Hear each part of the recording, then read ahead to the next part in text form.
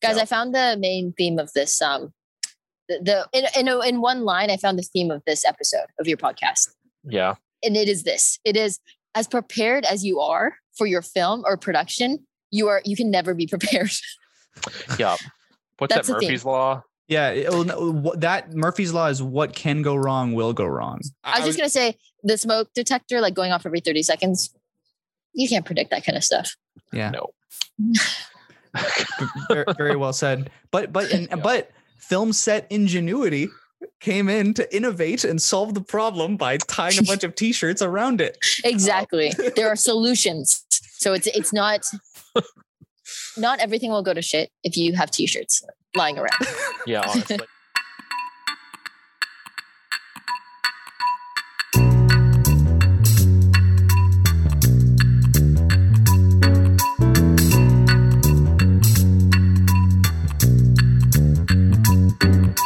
Welcome to I Went to Film School, the podcast about film school and life after film school. I'm Zach Gladstone. This is my co-host, Moss. Just Moss. Hey guys, yeah, it's just me. Just Moss. Moss, who's on, once again, we're doing our new format. We're recording an intro before the interview. Bold of us, really. Right? Almost as bold as not uploading a single episode in May. Don't tell them that. They'll notice. Going completely MIA. It's okay. Consider this like the Space Jam new legacy to our last episode. Yes, the Space Jam new legacy. We have a pretty awesome guest today, don't we, Zach? We do. She's an aspiring Toronto filmmaker. She just directed her first short film. She works in CBC. She actually works in the film industry and has like more experience than both Moss and I. Yeah, and like a few of our other guests. Could you imagine having a job in the media industry? Like, I don't know. That seems kind of far-fetched. It's just contributing to the Canadian film industry. What's that like? I know. Well, definitely not something we know, but something that our guest CJ knows actually quite a bit about. And we talk a lot about it. So stay tuned. Hello, I'm CJ Kim. The best introduction that I have for myself is just my Instagram bio, which is just film-loving grandma who dresses like furniture. I feel like that one sentence just captures it perfectly because I like to dress like kind of weird. And I just love film, genuinely. So, when you guys asked me to be a part of this podcast, I was like, perfect. I have so much to say. I'm just getting into the industry, really. I've directed 3 projects now, and I have a few projects in pre-production. But really trying to fully go full force as a director in the industry and hopefully just do and make really good art. Awesome. Admirable goal. Just make good art. Moss. Make good art. Yeah. So Moss, you invited CJ on the podcast. How did you meet CJ? So through the connection of the absolutely wonderful Andy Yoon, he got us in contact because CJ was looking for a storyboard artist. And I can draw some figures that look like people. And so we started, and it was on one of your films, CJ, is that right? Yes, my debut as a director, my first short film. You just did such a great job, and it was so cool to be like, wow, I get a storyboard for my first short film. And like being able to see that and then seeing the frames was like it's just cool. Like that's the only way to say it. And it like so humbling at the same time to have like all this support around me. So, and then I asked you to do another storyboard for me for a music video. Yeah. Which was another interesting and pretty fun task, I might say. Very, very like different because your first project was kind of set mostly in just one space.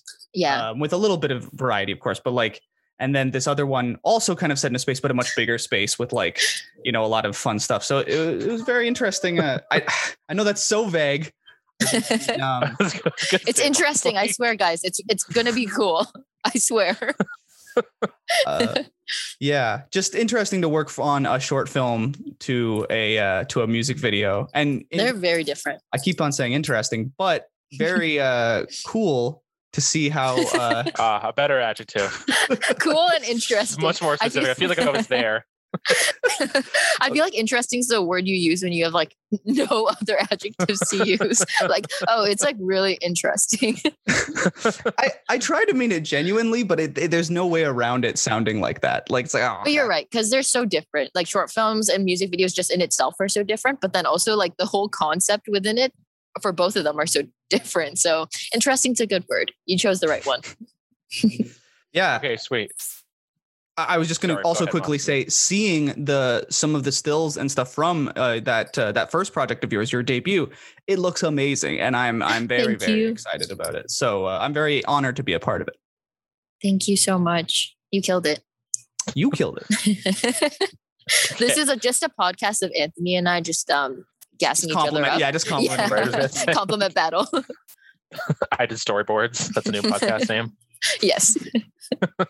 So yes, part of the reason I invited you on though is to talk about film school. So where did you go to film school?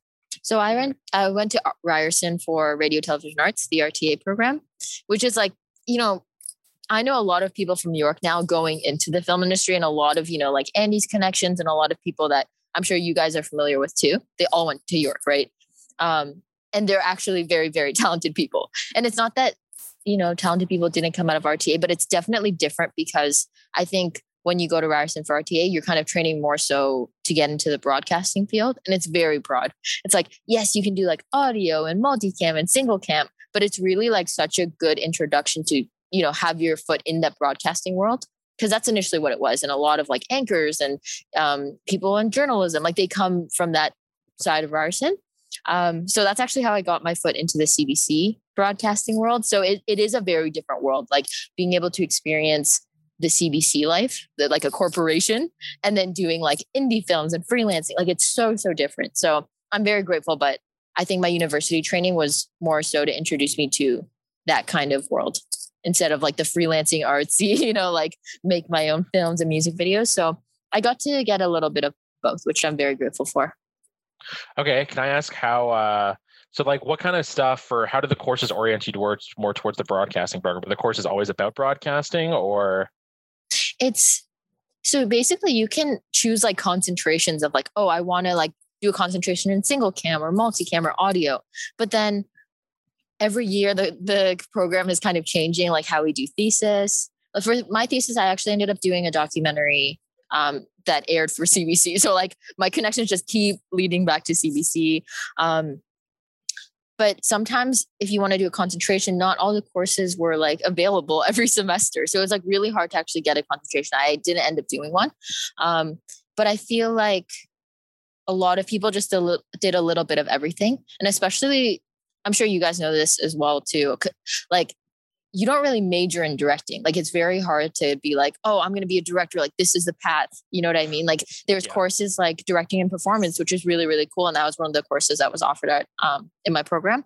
But there's not really like a step-by-step of like, oh, you want to be a director? Like here, take these courses and then you'll be trained to be a director. It's just kind of like you decide it and then you just have to keep doing projects to train yourself to be a director, I guess.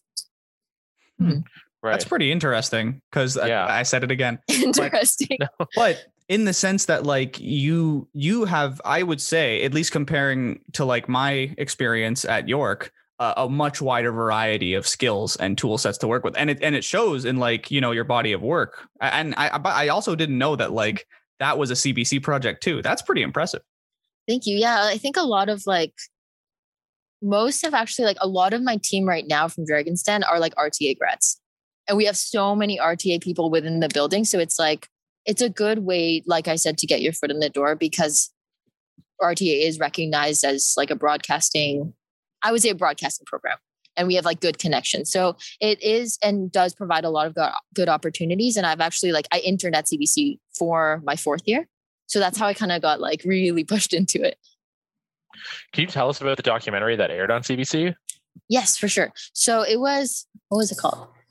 It's for Canada Shorts. I don't know what it was called exactly. It's something for CBC Docs, but it was like celebrating young filmmakers in Canada. And I actually have a really funny story with that. So I interned for CBC Arts when I was in my 4th year at Ryerson.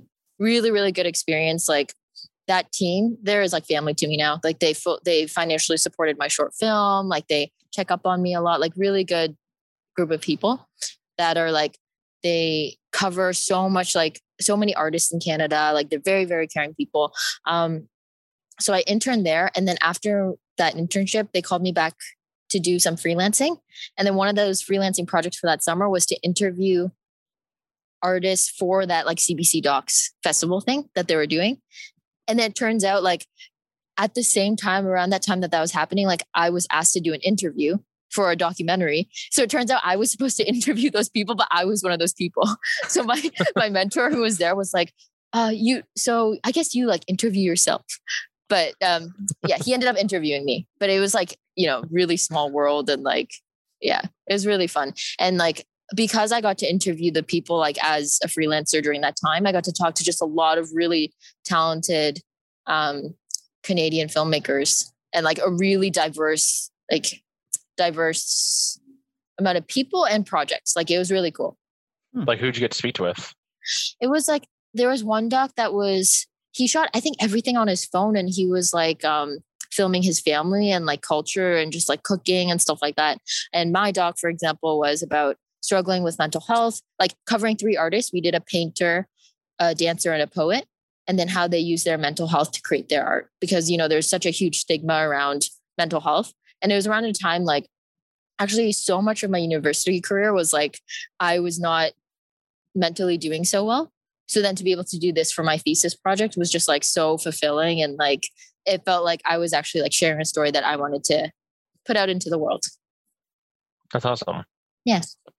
Yeah, that's pretty great. I mean, like sorry, Zach, go ahead. No, go ahead. Go ahead. No, I was just going to comment and say that that it's very cool to hear that there's good kind of institutional frameworks that like still include like a good, like a good diverse variety of projects going on. Exactly. Yeah.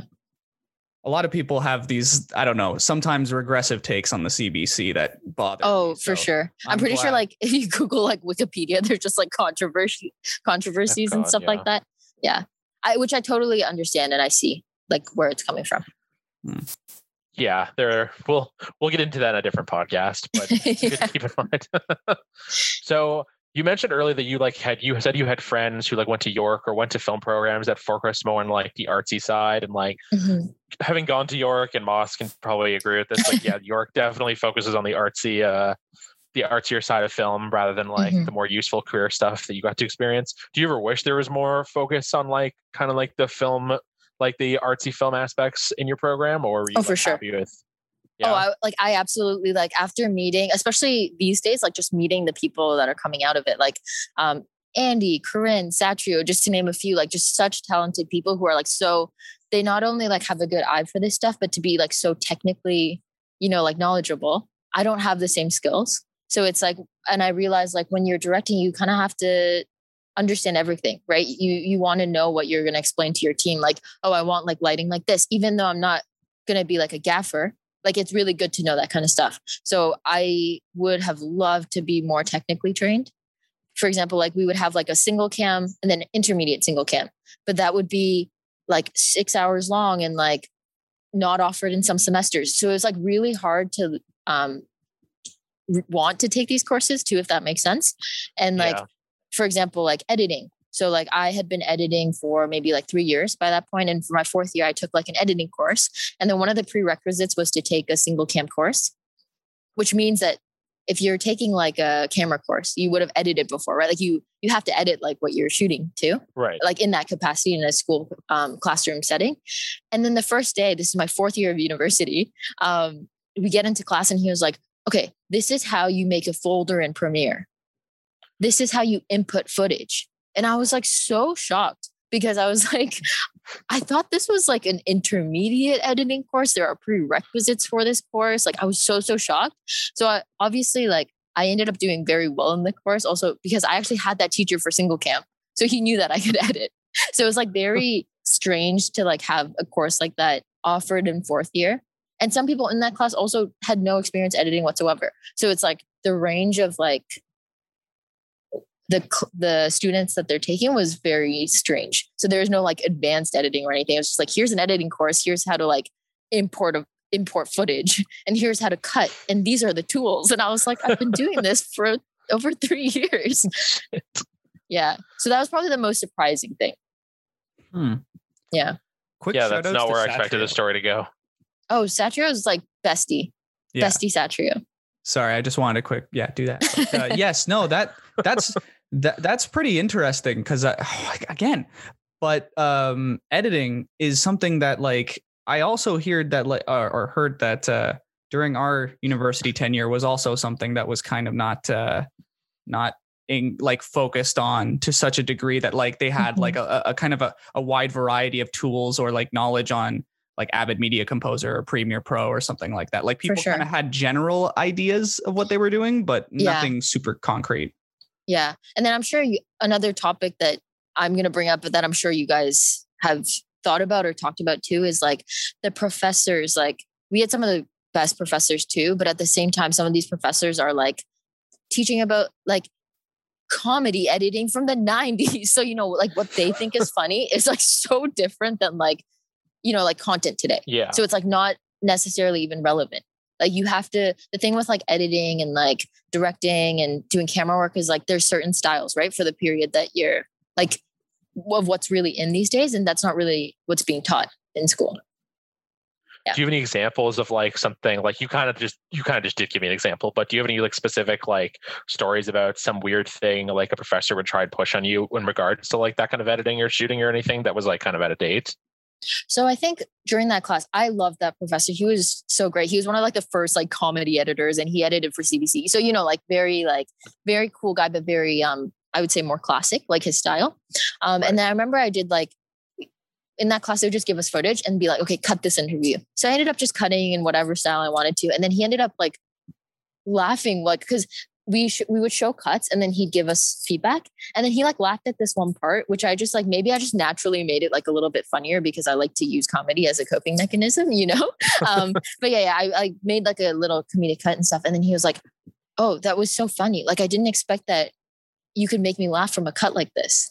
And it was just like so weird to get that kind of feedback because it wasn't even like intentional really, but it's like, it just shows that the styles of like these professors and like the people teaching you are really going to affect, you know, like how you edit or like how you shoot. And like, I didn't end up taking intermediate single cam, but for example, I would just hear so much feedback from my friends being like, oh, like his style is so dated. Like he thinks that you have to shoot just like this. And he's only pushing for that. It's like, but that's not, you know, how people shoot anymore. So definitely dated. Okay, fair. Yeah.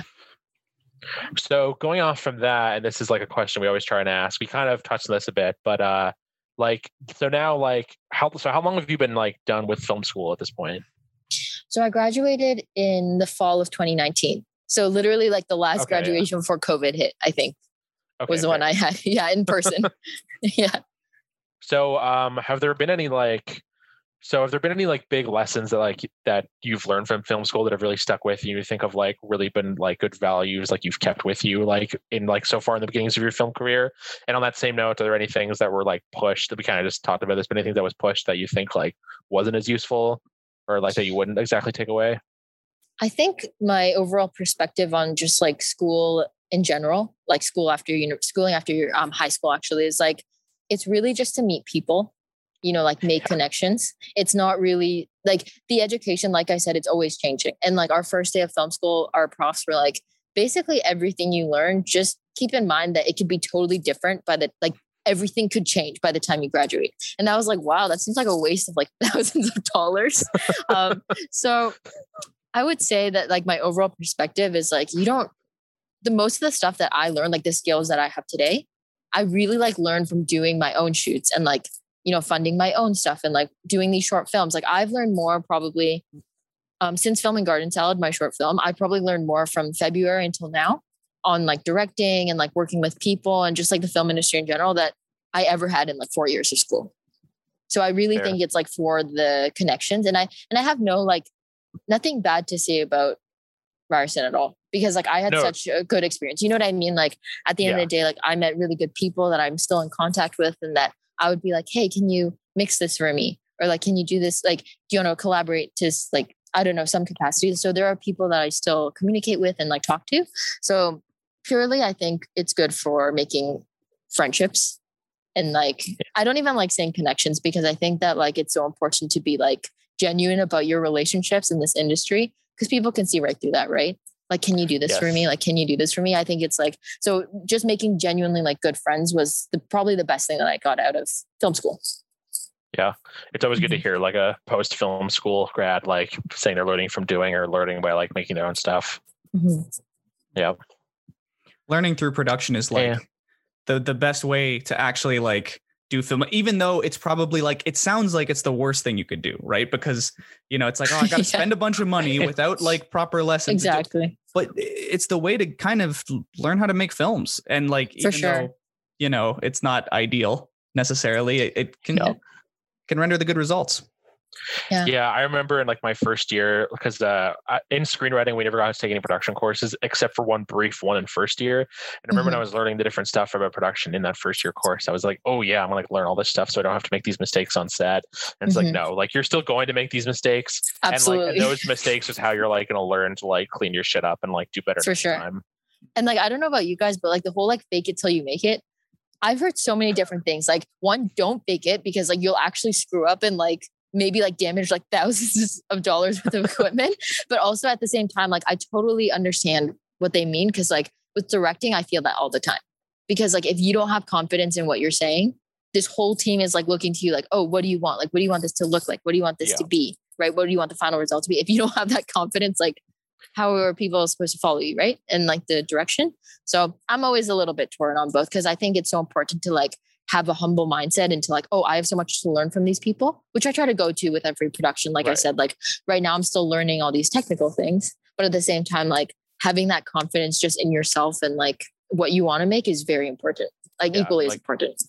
And like being able to like believe what you're saying just as much as you want others to as well. Exactly. Just a lot easier said than done sometimes. Yeah. This is why imposter syndrome is like so real, and I feel it all the time.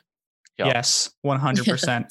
Especially like in a abstract field like art, where like, you know, there's so much subjectivity in terms of what people think is like you should do or shouldn't do this and that. Huge collaboration on film sets. It's just like sometimes it can be like fireworks, right? Exactly. At the end of the day, you're like judging your final product based on what others think a lot of the time, and it's a great mix. It's great. Yeah. Not anxiety. No anxiety here, guys. We're so happy. No, it's fine. Yeah. Filmmaking, that's not stressful or anything like that. It's like I'm so happy. Oh my gosh, it's the best thing ever. Yeah. Just bleeding a little bit from the nose. Like, So can you tell us about some of the short films you've been making since York, like your short film Garden Salad, you said it was called? Yeah. So that's my debut, and it's my only short film right now. We're in post right now. Basically, so Andy actually was the one who, I think maybe 2 years ago now, he was like, Christy, like, I want you to, Christy, CJ, whatever. He calls me Christy. So he was like, Christy, like, write a script and I want you to direct it, and I'll bring a whole crew for you. So like, that's crazy. You know what I mean? To just like have that kind of friend who would do that for you, but also like someone who believed in me to that capacity when I haven't done anything. So I really, really am so grateful to Andy for that. But it took about like a year and a half, and it took like a breakup. I think, Andy, I shared a little bit about that to you. It took a little bit of that to like really push, you know, like something has to happen and then you're pushed to do it. So I went through a bad breakup and then ended up just like writing about part of my experience. So, you know, everyone's first short film was a little bit about personal experience. So wait, I didn't actually hear about this. So where were you in the writing? Do you mind if I ask you more about this? Is that okay? Of course. Yeah, of course. So where were you in the writing, like prior to the breakup? Like, were you like... So I had started, and it was very, very like a very rough like story of it. And it was basically like, the script is about feeling small, which is a little bit about what I said, you know, like in this field, it's so easy to feel small, like to feel imposter syndrome.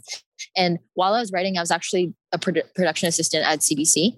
And I just felt so small there because I'm like, in my head, I'm like, you know, I want to direct and like do all these things. And in reality, I was like running coffees and making stickers. Like, so it was really like heartbreaking. It's like funny, but like a little bit heartbreaking. So like, that's when I kind of started the script. And like, my relationship at the time, it wasn't motivating me in any way. It was more just like, I felt guilty actually for having dreams, because the person at the time was just someone like not working at all, you know, not working for anything. So it was kind of like when I would do these like side projects, like I would shoot and edit some stuff, just like freelance, like small freelance gigs. I would actually feel very, very guilty for doing that, or like for making any kind of step towards my career. And I think it's like, there's so much within that too, like within relationships, like men feeling like they have to like be more successful. You know, it's like, it's a whole thing. You know what I mean? So there was so much of that. So I actually felt very guilty while I was dating and writing about this experience of like feeling small and then being unhappy in that relationship. And then after the breakup, I revisited the script and I was like, oh shoot, it's like, this was here all along. Like, you know what I mean? The answers were here all along. And I had been writing about it, but I didn't want to like make the push of like, oh, you should do something about this. So, you know, being able to like go through that event and then like realize like, oh, this was like within me all along, that I was self-aware, but not pushing myself to do anything. So like directing my first short film, that was like huge for me. And then like realizing that like, oh, that was actually, you were very unhappy in that relationship, and like finally being able to like come to terms with it while finishing the script. I think it was only until the breakup really that I was able to fully finish and then find out what the real message was, which was like, it's not selfish to like have dreams and ambitions and stuff.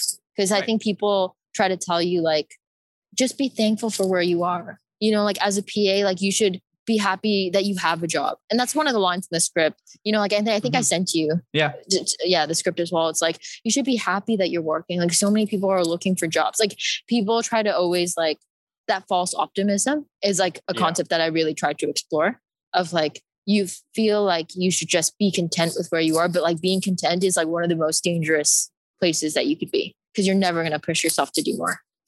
Yeah. And like, you can be like thankful for having a job and still be like somewhat dissatisfied that you aren't completely where you are in your career yet. Right. And that you want to move forward. Like that's like part of advancing or like making way in any career, whether it's like film or like being a lawyer or doctor or whatever. Like it doesn't make you like a shitty person. I hate when people, I know you mean when people are like, oh, we should be thankful. Like I fucking am. Doesn't mean I don't want more. Like exactly. It's like, you're allowed to want more for your life, and that's not a selfish thing. So that's what Garden Salad is about.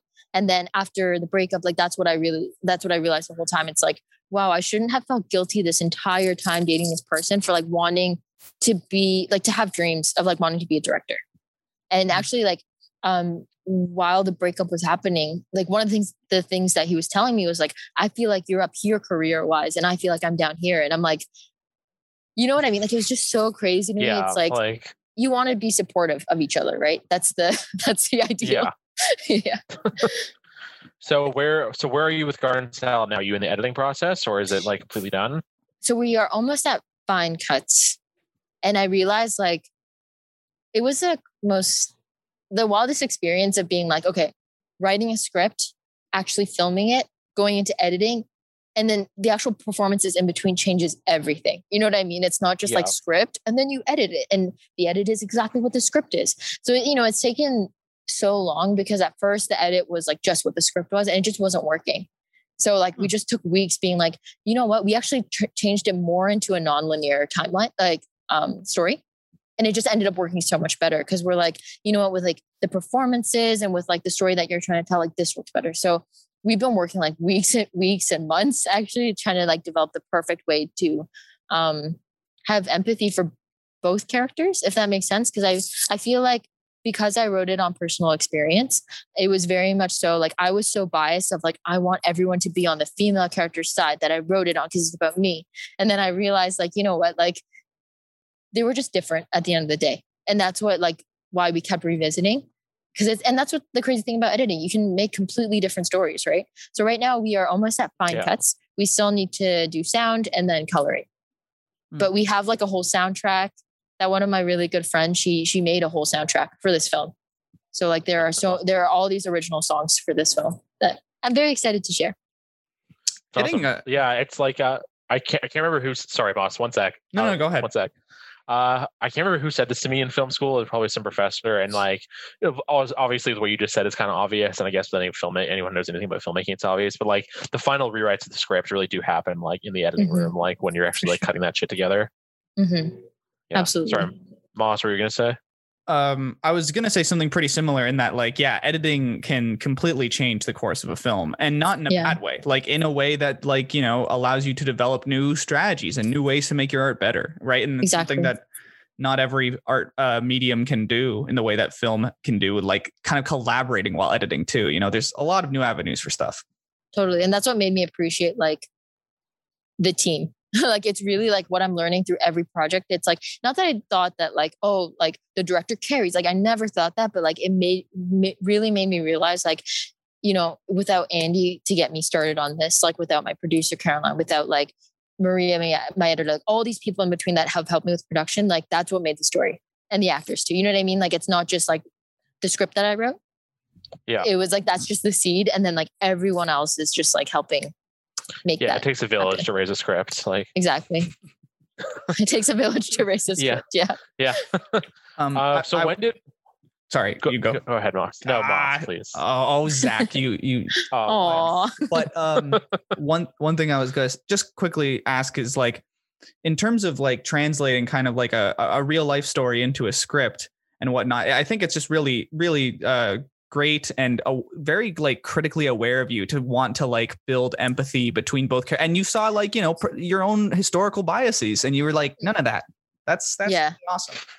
I was very biased, honestly. Like, when we were going into production and we were doing rehearsals, I was like, how can we make the audience like hate him even more? But like, honestly, like I actually like I finished the script with the actor. So Jake, who plays like the person who was like my ex-boyfriend, we had so many conversations, and one of the main points that we realized was like, you know, maybe he's not even a bad person. He's just a different person. And that was so hard for me to like come to terms with, because in my mind, like it was all these like bad things that happened to me. Right. But to come to terms with the fact that like, you know, we're just different people who want different things. That in itself was like giving me closure as well. So it was very helpful to be able to do that. And then I felt like I just described the whole process as very difficult, but very therapeutic. It's like really like coming to terms with everything that happened. So I was able to come out of that film like feeling like, oh, I feel so much better about this because I've actually dealt with every like feeling and thought, you know, about that relationship. Yeah. Mm-hmm. So when did you shoot Garden Salad? February 7th, 8th, or 6th, 7th. Yeah, first week of February. Like February 21? Yeah. So just a few months ago. Okay, sure. So can I ask, how did you shoot like this short film like with COVID and whatnot? It was hard, definitely. For example, like, as you know, guys, there's like location scouting, and there's like the COVID protocols of like, you're only allowed this amount of people. And so, for example, like we didn't have a makeup artist on set because like having a makeup artist on set was like one of the strictest guidelines. Like you have to have that full hazmat thing. Like, you know, there's like so many rules around it. Yeah. So what we did, I actually did an Indiegogo to fund the film, and just like so many people showed up. Like I think we had a $4,000 goal, and we ended up going over $5,000. So it was just a lot of my friends and like our friends supporting the film. That really helped being able to, you know, get locations. And like our producer, my producer Caroline, who I always work with now, she worked so hard to get these locations that they're like, okay, you can do this. Like we are prepared to, you know, do the temperatures, like all the COVID protocols. And, you know, film sets, you're still allowed to shoot, but it was very like to a minimal capacity. Like the crew was just like core team of like key grip, gaffer, like DP, like, you know what I mean? It was just very minimal. Yeah, no, of course. Yeah. So it was tough, but we did it, and I'm very happy with it. What kind of locations did you get? So one of the locations we shot was the producer's friends who lives in a townhouse. So it was like the smallest, it was a 1-bedroom townhouse. Oh, shit, really? Does exist? Yeah. Okay. So imagine like, I think our crew, like, and when I say minimal amount of crew, it was like 12 people, everybody, maybe like 15 people with the actors. Like it was just so small, and like 15 people in this tight 1-bedroom like townhouse. It was crazy. This was winter, and we're like sweating. Like it was really tough. And then the producer's friends have a restaurant, so we ended up shooting. That was an overnight shoot. So they were like very, very kind and generous to let us shoot there, but also sound problems because of the fans. So, you know, you can't have everything. You can't have everything. Are you going to have to ADR that? Like what? I'm going to give it to sound and be like, help me. help me. That's very fair. Yeah. Fuck. Mm-hmm. I remember when I was in third year, I wrote and kind of got roped into producing and production managing for a friend that Moss and I both have at York, who's been on the podcast, Siddharth.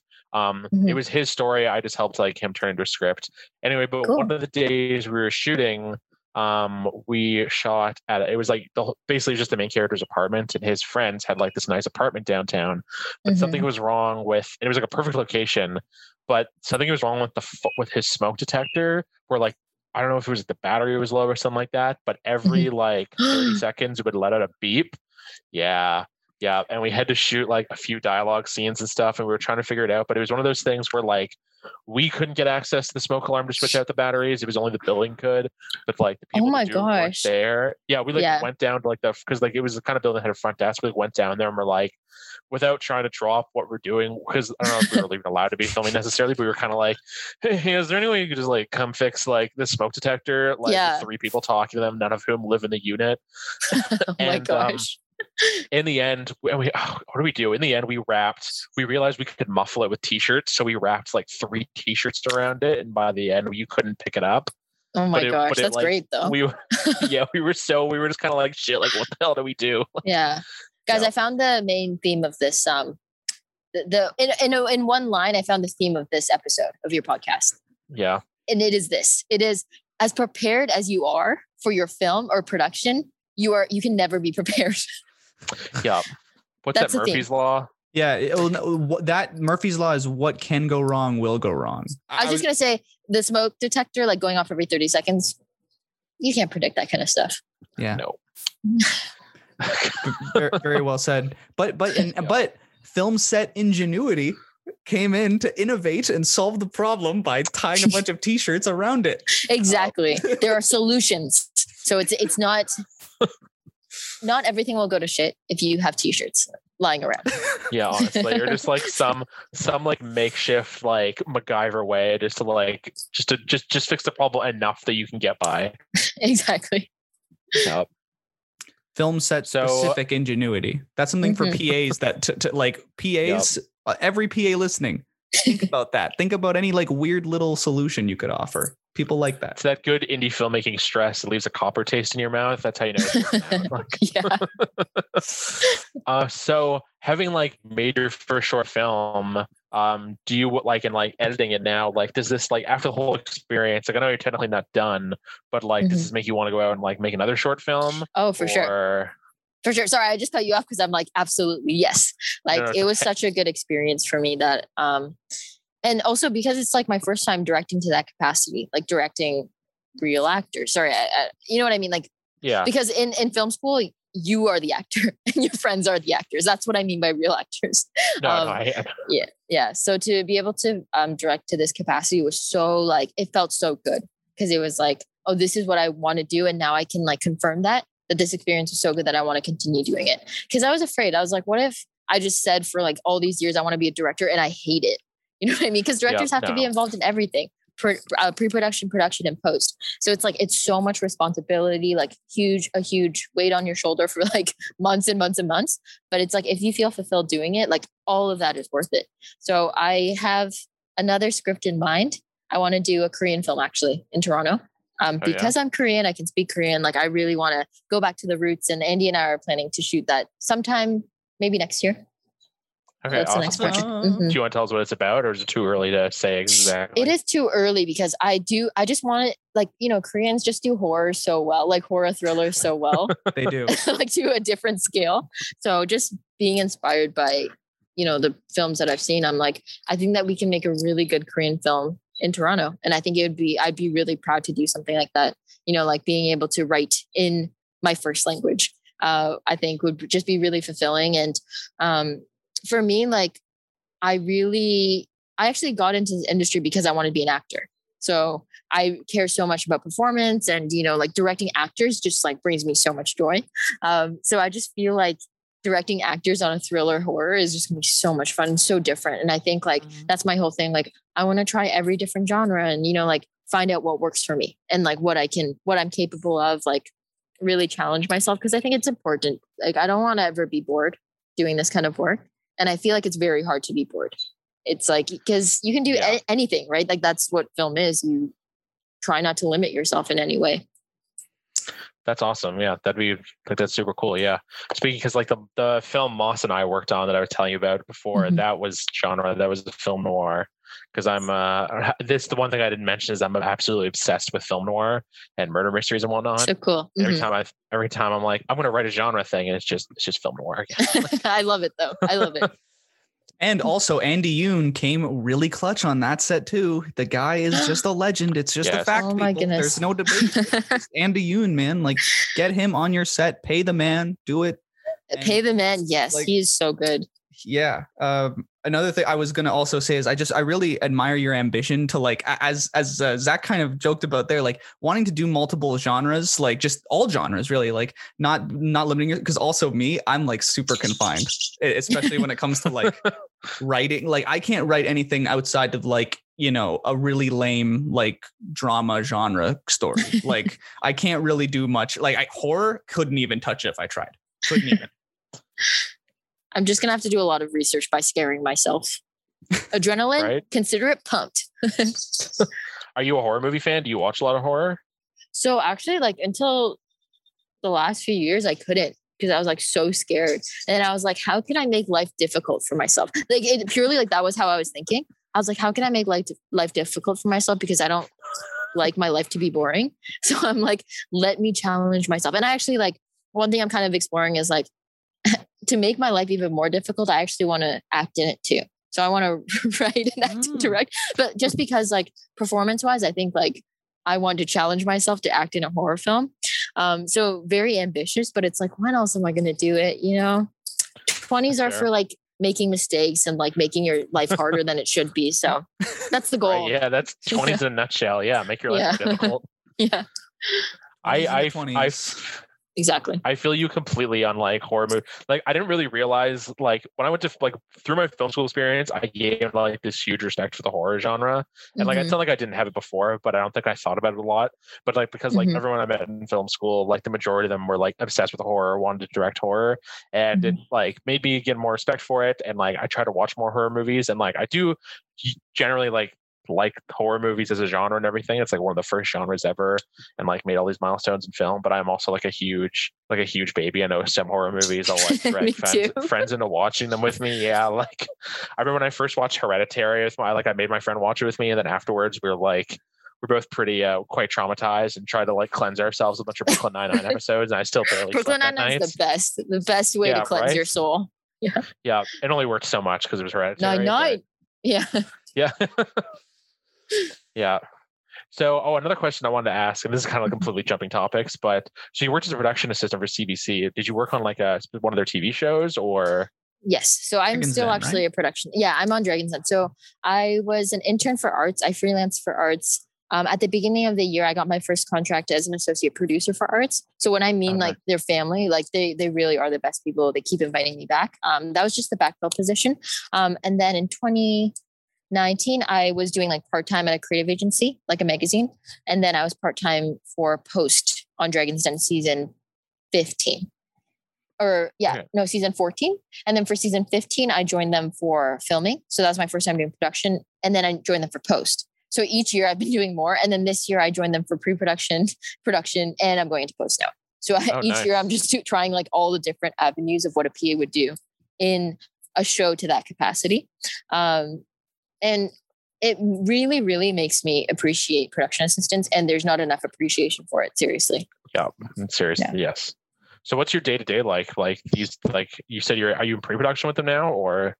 So we just wrapped filming on Monday. So right now we're going into post. So for pre-production, it's like I was telling you, like I have a lot of experience with administrative stuff now. So it's like so different from directing and like all the creative stuff. So it was actually a really good balance for me to be able to do like administrative stuff so that like freelancing, I could fully go into it and not be burnt out. So for the pre-production, because of COVID, normally the producers would go and fly out to different Canadian cities and do their auditions there.